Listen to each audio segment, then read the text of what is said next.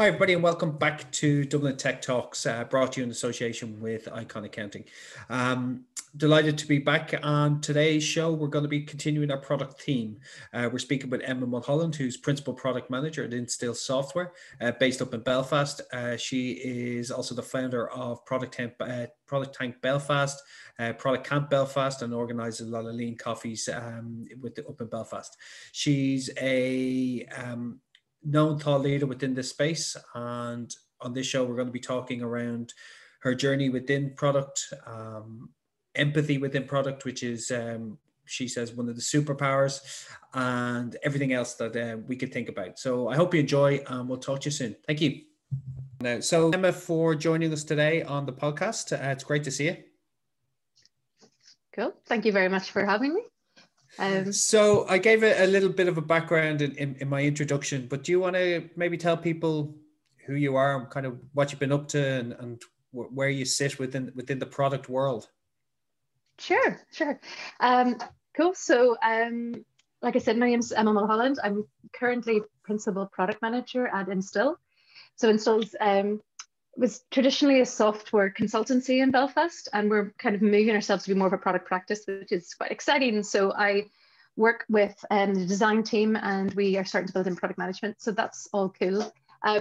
Within Belfast, I work or I run a couple of different product meetups. So we've got Lean Coffee, which runs monthly, and that covers product and agile and a load of other weird and wonderful things. It's just a talking shop where we get to talk about lots of cool things. And then there's also Product Tank Belfast, which I set up a few years ago. It's kind of running now quite happily with other people, but we got it up and running. And then finally, there's Product Camp Belfast, which we had 2 years running and then had a little hiatus last year when the world went mad, but we'll be coming back again this summer.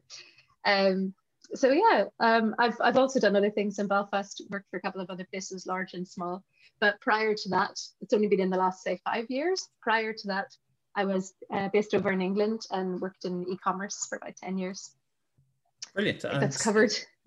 Yeah, and there seems to be a real good appetite up in, if you're able to get 3 type meetups or kind of talk events, talk shops, as you say, up in Belfast. It's is it a growing environment up Belfast way, or kind of where does product sit within the environment there? Yeah, for sure. It's a really exciting time for product in Belfast. So like I said, I came back to Belfast maybe 5 years ago, and I think when I first landed, I wasn't sure if I was even going to be staying in Ireland. I'd taken a gap year, my second gap year, indulgently, after working for 10 years in London, and I kind of ended up back here. And I had this decision point about whether to stay or, there was options to go to Canada and other places.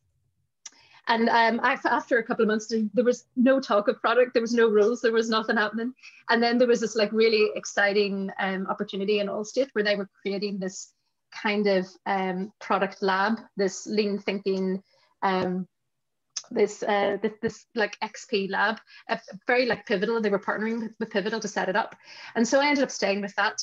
And from that beginning, where product wasn't really happening in Belfast at all, we set up Product Tank because we kind of had people starting to work in Allstate and working in this way.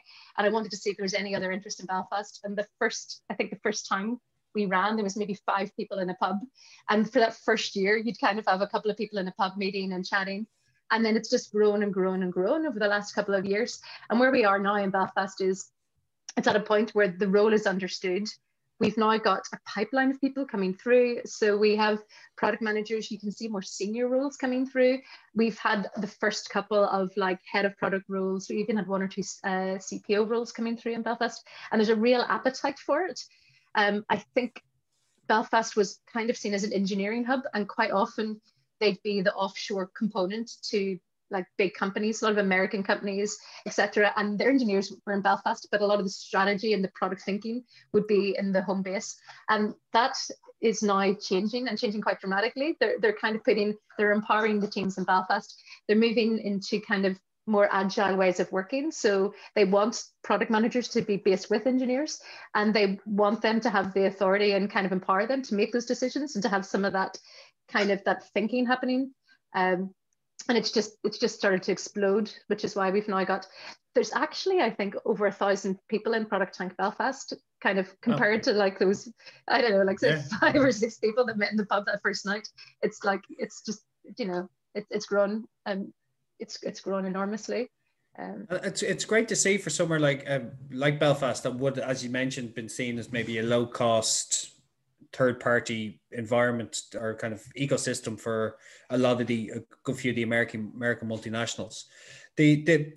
I was up at Belfast probably about 4 years ago, last time work wise, and I was surprised at how vibrant the city was, and it seemed like a very young city, and I think that's kind of translated in a few of the businesses that are starting to do really, really well in Belfast, and a lot of the SaaS based ecosystem that is there. So I'm guessing that has empowered a lot of the product thinking and people within the mindset of what is product, and that ecosystem of people talking to each other and founders becoming the new leaders within business. Yeah, for sure. There's a really strong startup culture. There's a lot of investment, and there's a whole range of skills. So you kind of get this really nice heady mixture that's now happening.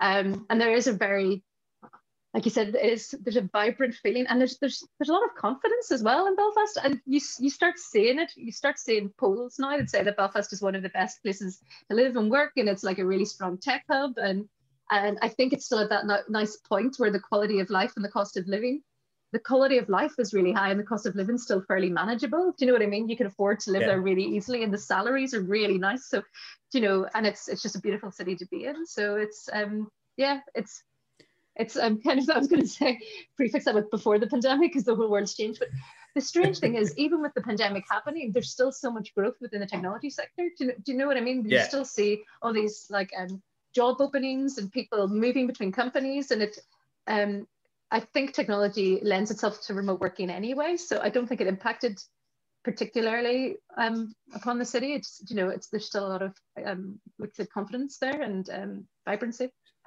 Same as Dublin. I was actually surprised when I thought things would die. It's as busy as ever, if not busier, and you know, companies are powering through, and it's great. You know, in watching it all, it's nearly like people just went, it's done. Let's move on. You know, we'll all work from home forever, and if we don't, we'll figure it out.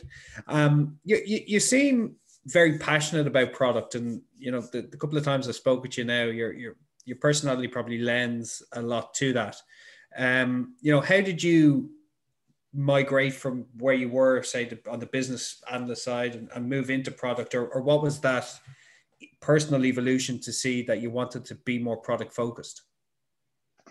Oh, sure. This is it's kind of a tragic tale. It's not a tragic tale, but it does just show, it's like day and night when you've worked in one way and then you work in another. But 2 different points in my life, I did these big, huge 3-year waterfall programs of work. And each time they were incredibly traumatic and stressful, and a lot of effort went into them. And then when they land, you know what I mean? It never quite lands as successfully as you expect. Or I'm going to be a bit cynical and not put into too many details, because, you know, it's seen as a success because it went live on a certain date. Do you know what I mean? And someone somewhere is making a load of money. Someone's bonus was tied into that, and it's gone live, and woohoo. But if you are very customer oriented and you're using those metrics and you're getting that feedback, you know what I mean? You can quite quickly realize that if you've thought, I think that my customer wants this thing, and then they don't get it to 3 years later, and that assumption's wrong. Do you know what I mean? You can't build an entire like web platform, you know, and then just put it out there and it's going to be totally fine. So just 2 different times I did that, and then both times we basically had to like optimize the platform quite quickly, or use that kind of understanding of the metrics and get that customer feedback and react very quickly to actually make it what people wanted it to be, or to make it, you know, competitive or whatever it needed to be. 3 years since we planned to actually some live UAT was important, was it?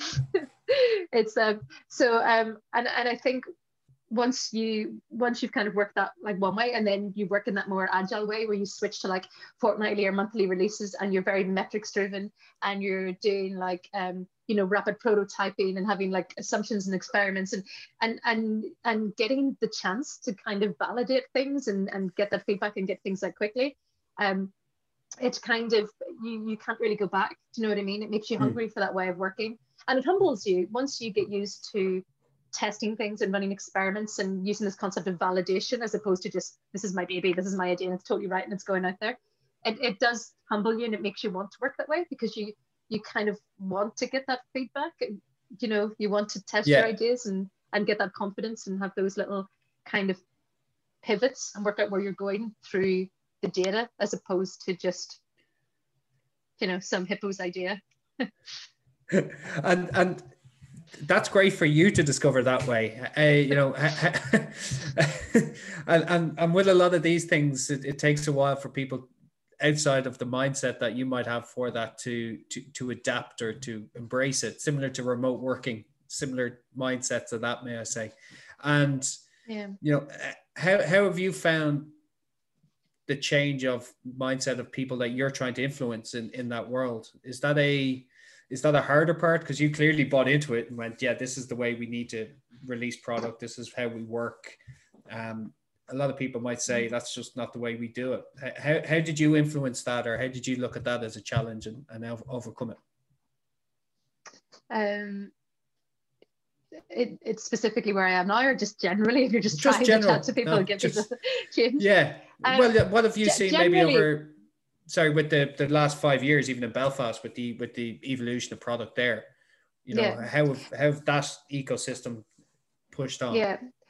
There's a couple of times when you've seen real light bulb moments, or when they said there's that word humbled, when people are like, oh, right, okay, so like it's not that obvious. Because something you'll find a lot, you're talking to a designer, you're talking to an engineer, and you're arguing over whether something should look like something or be a drop down or blah, blah, blah. And it all seems very obvious to each of you. It's like, well, obviously they want to do X and obviously they want to do Y. And then you test it and actually they didn't want to do either of those things. And do you know what I mean? It does kind of humble you because it makes you realize that actually what you think's obvious or your interpretation of the world is not what everyone else's interpretation of the world is in any way, shape, or form. And so what I find is the easiest way to kind of start to influence people is to just get them into some kind of user testing, or let them run with their idea and be like, okay, cool, if you think that, dead on, let's prototype it, let's get some users in, let's see people use it, and let that drive it, as opposed to like have these big long programs. Hi. And then realize afterwards, get that feedback. So hello, hi Dawa, how are you?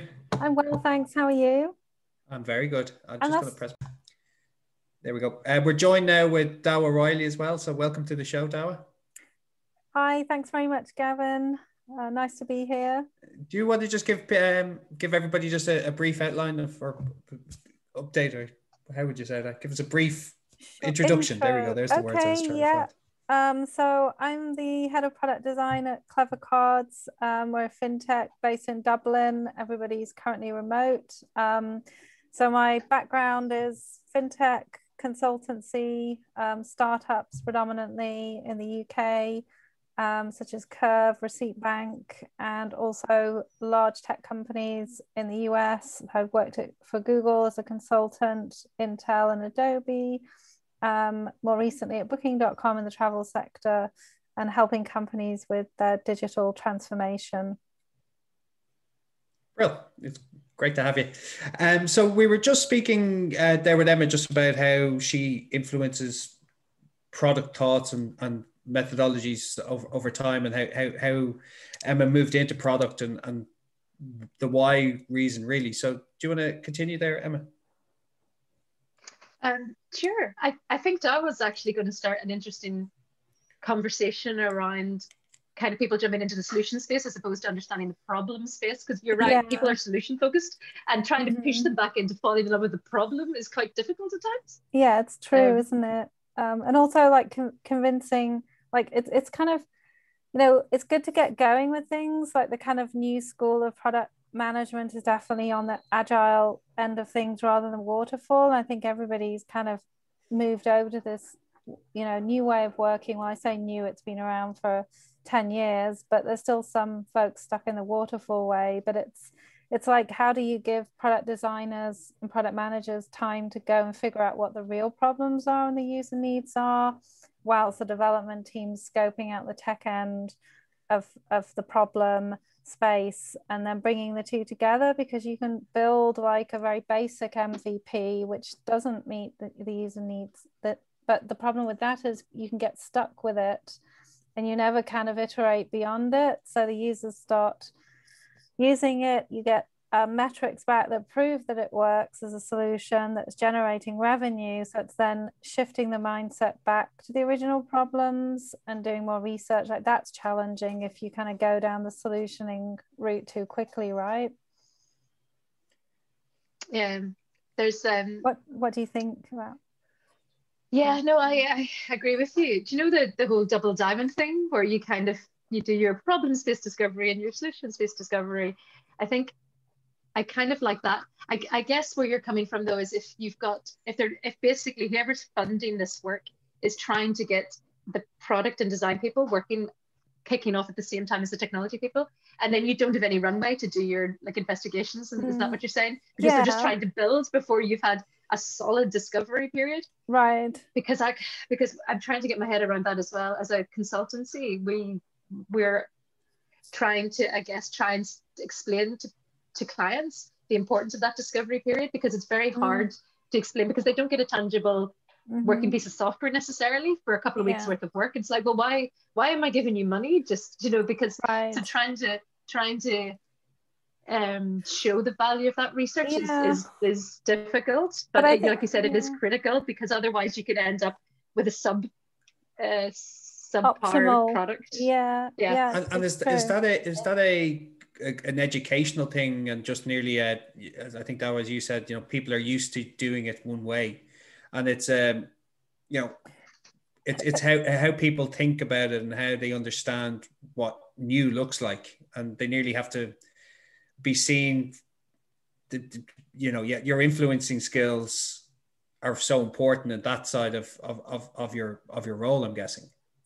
I think it's like a lot of companies, it's a speed to market. Like, they just want to get things out yesterday, right? So the agile approach achieves that very well. It's very suited to kind of modern times of rapidly discovering things, right? But then it has to compromise on fully understanding the problem space and the user needs. And it's like, how can you do that in tandem?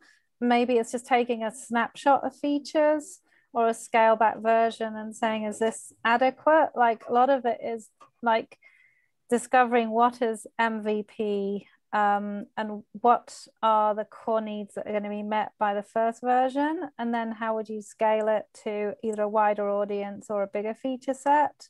Like, how do you lock down MVP, Emma, with some of your clients? How do you arrive at MVP and justify those decisions of features that go into it? So I'm fairly new to my current consultancy, but when I was working in Allstate, I kind of explained before, we had this internal lab, which was almost like an internal consultancy, and we would work in XP, and we would have these internal projects that where we would have versions of an MVP.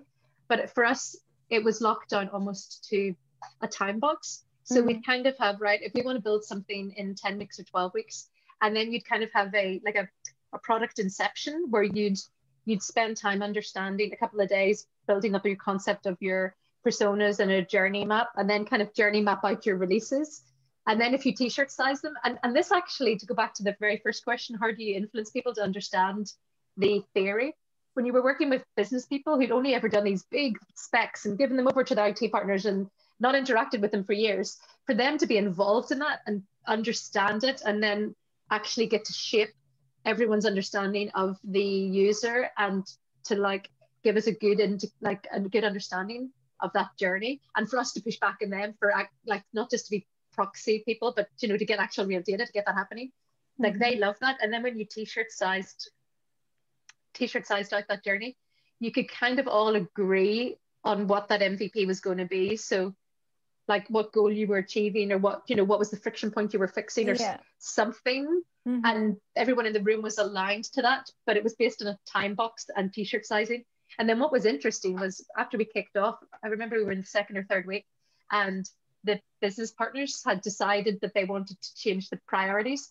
And because they'd understood how we built up that concept of what the MVP was, they could literally go, right, we want to take out this block of work and put in this block of work. And this is the reason we want to put it in. We think this is more valuable because, you know, measurably, because it's this user value, or it's a greater risk, or I can't remember the specifics, but I just remember that was another one of those light bulb moments when I was like, this is the easiest conversation with a business partner I've ever had in my life. Because usually it's like increase scope and that's it. You know, they're not increasing time or cost. It's just shoving more shit into that.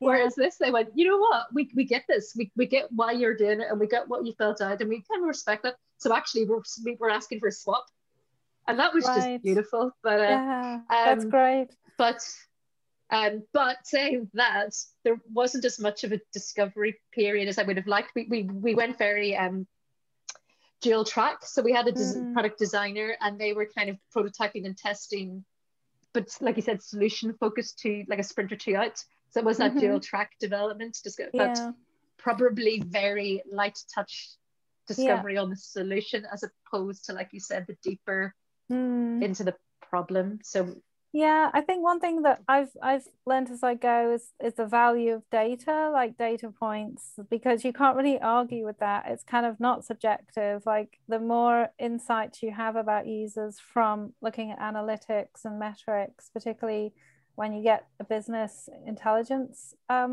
analyst involved and you kind of are tracking product metrics or customer insight metrics, they become very powerful with convincing team members like developers or business folks that this is the right way to go. And even making business decisions, how can you tie that to metrics in terms of the product, right? And user behavior, and trying to get to those as quickly as possible, the data insights, because they're really powerful.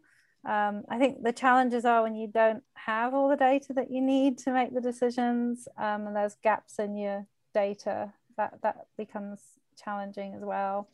How will you find sorry, go ahead, Gavin. Sorry, I was just on that, the data side of it, because there's lots of companies out there that probably like to think they're using their data in the right way, but it's, you know, to drive those decisions without that, is that that is the influencing skills needed within product management to be able to say, you know, this is going to be right, or when you don't actually have the gold of what the product is actually doing. It's, you know, how do you communicate that? What's the best way of that? Is that building up the relationship with the stakeholder and really getting them to trust you, or, you know, what way do you go about it? Emma. There you go. I think it's mostly around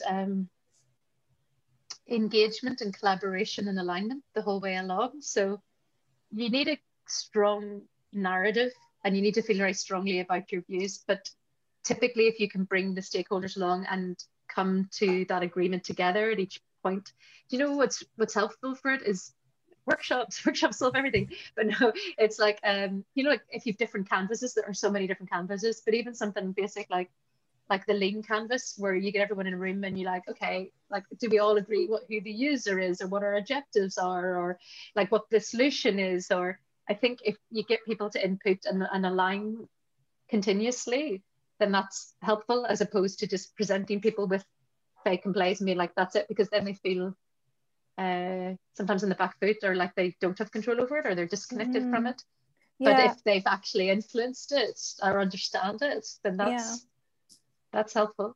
Yeah, I definitely agree with that. I think that the more you can involve stakeholders and end clients in design decisions earlier on and getting their feedback and input, so it becomes like a collaborative process, the more they buy into the final solution, because they feel ownership of it, as opposed to, here's the solution, now go and use it. And it's the same with users too, and user testing. The more they can be brought in early on with that and get their feedback and input, the more likely they are to want to use your product. And also the product's better because it's optimized for their actual needs and a use case.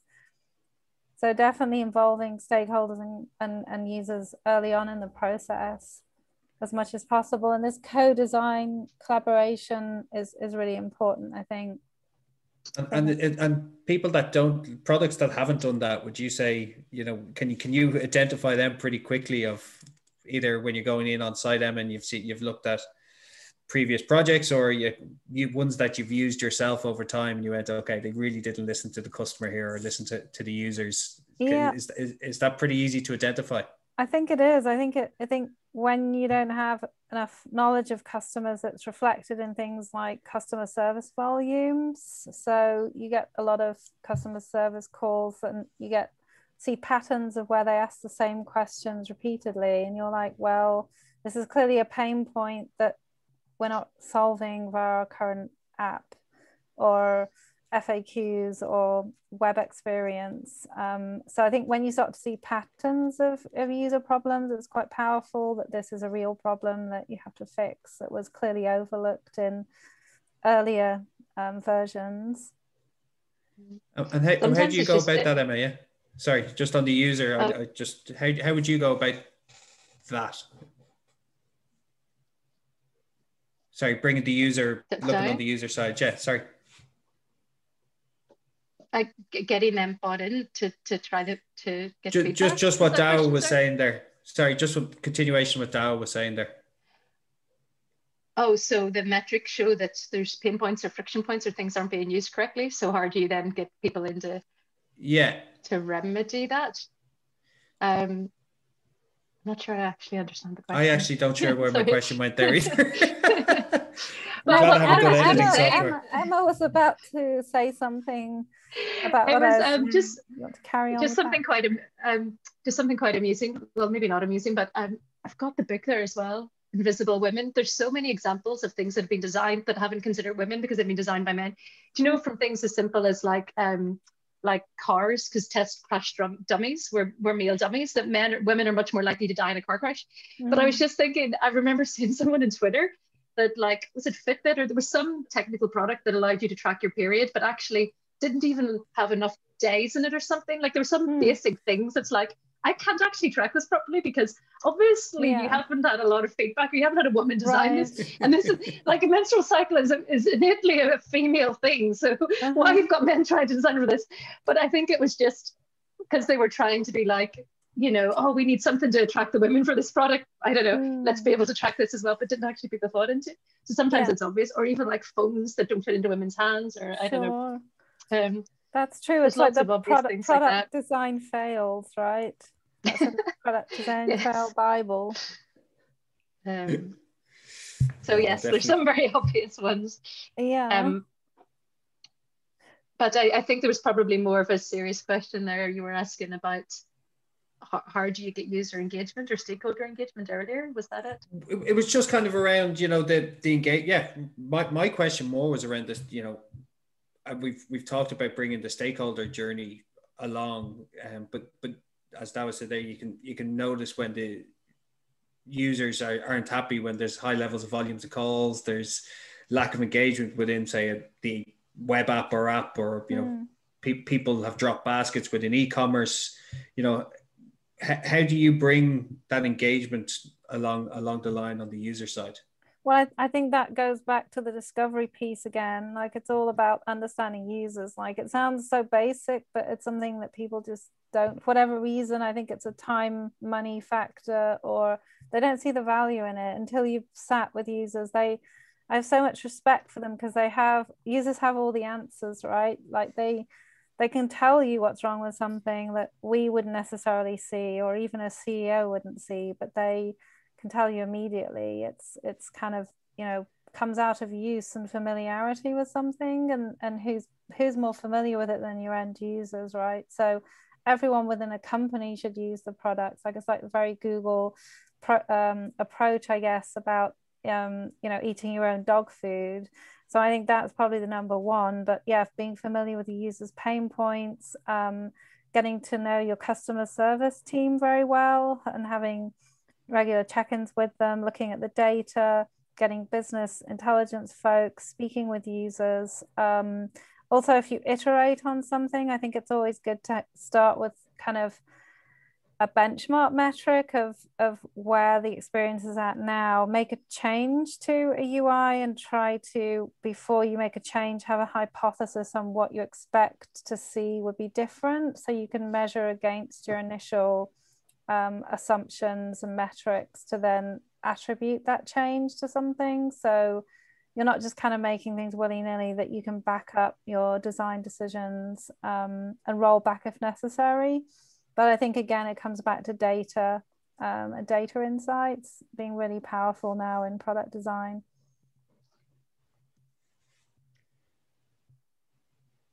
Anything else on that, Emma? I am. Could you tell us, like, as the beginning of a thought? No, I did have the beginning of a thought in line with this as well, which is assumptions mapping and trying to document all your assumptions to then be able to prove later if they're right or wrong.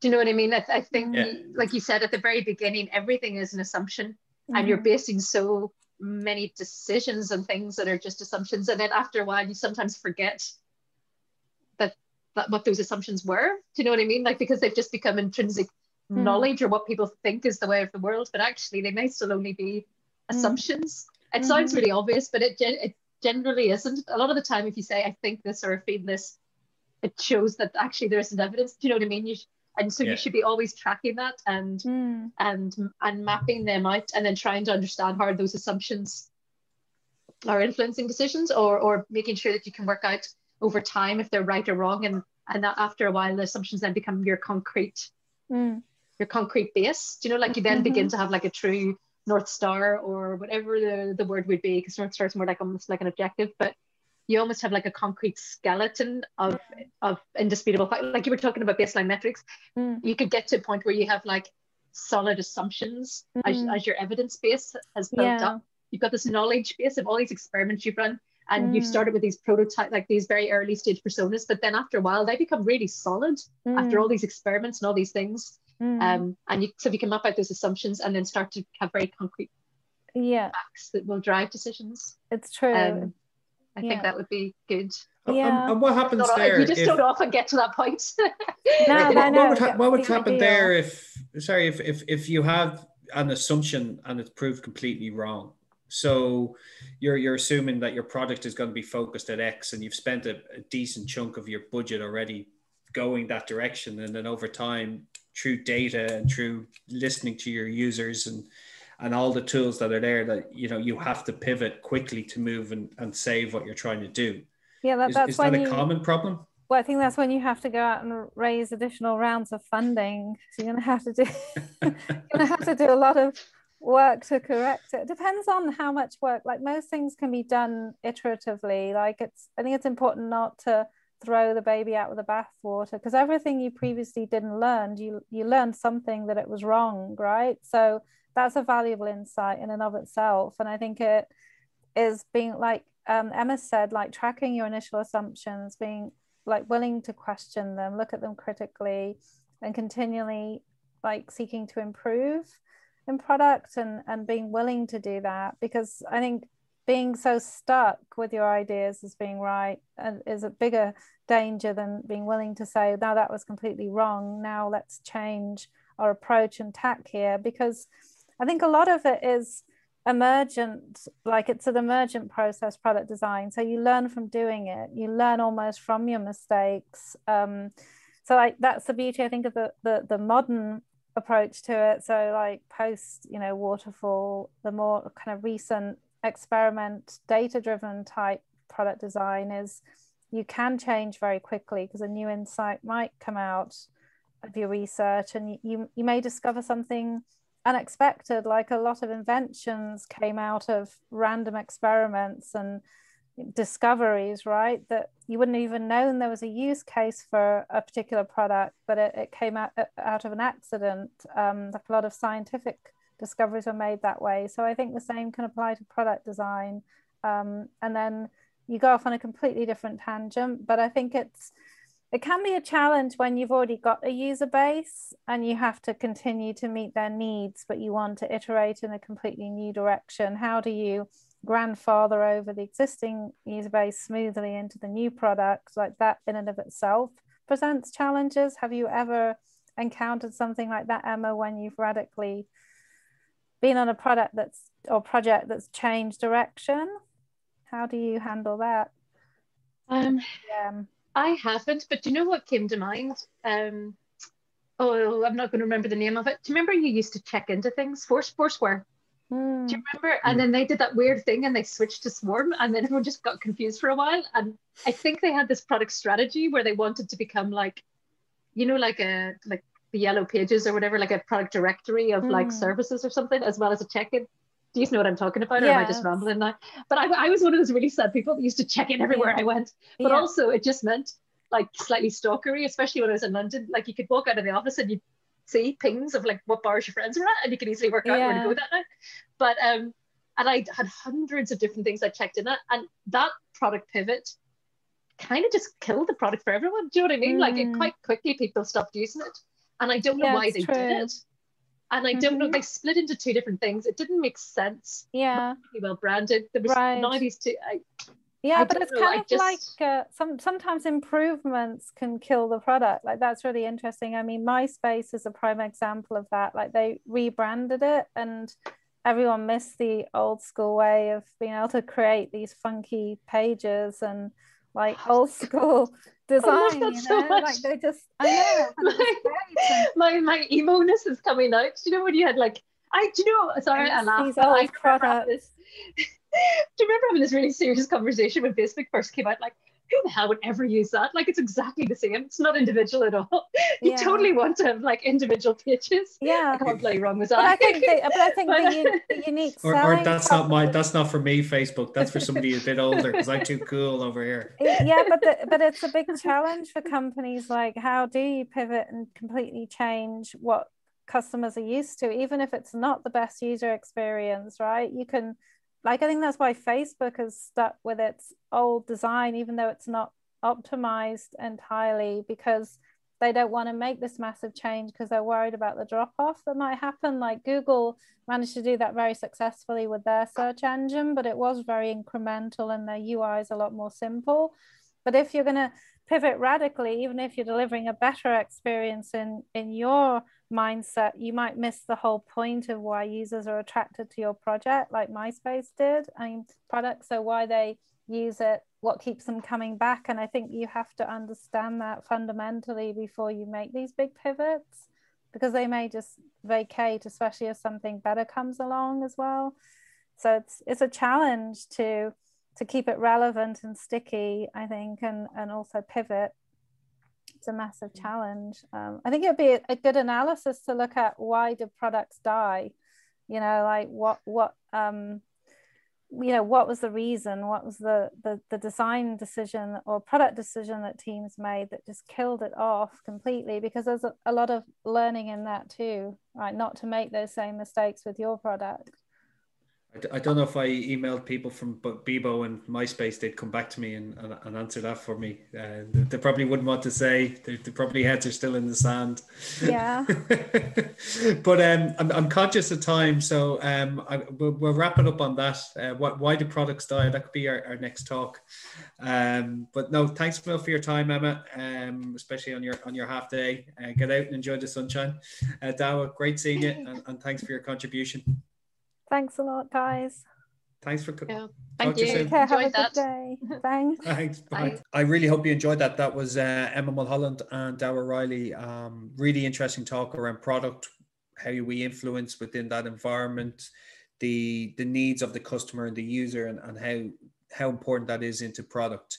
If you enjoyed that, please subscribe to our YouTube channel or on our social channels and our podcasts. A lot more to come in the product area, and I'll speak to you soon. Thanks a million.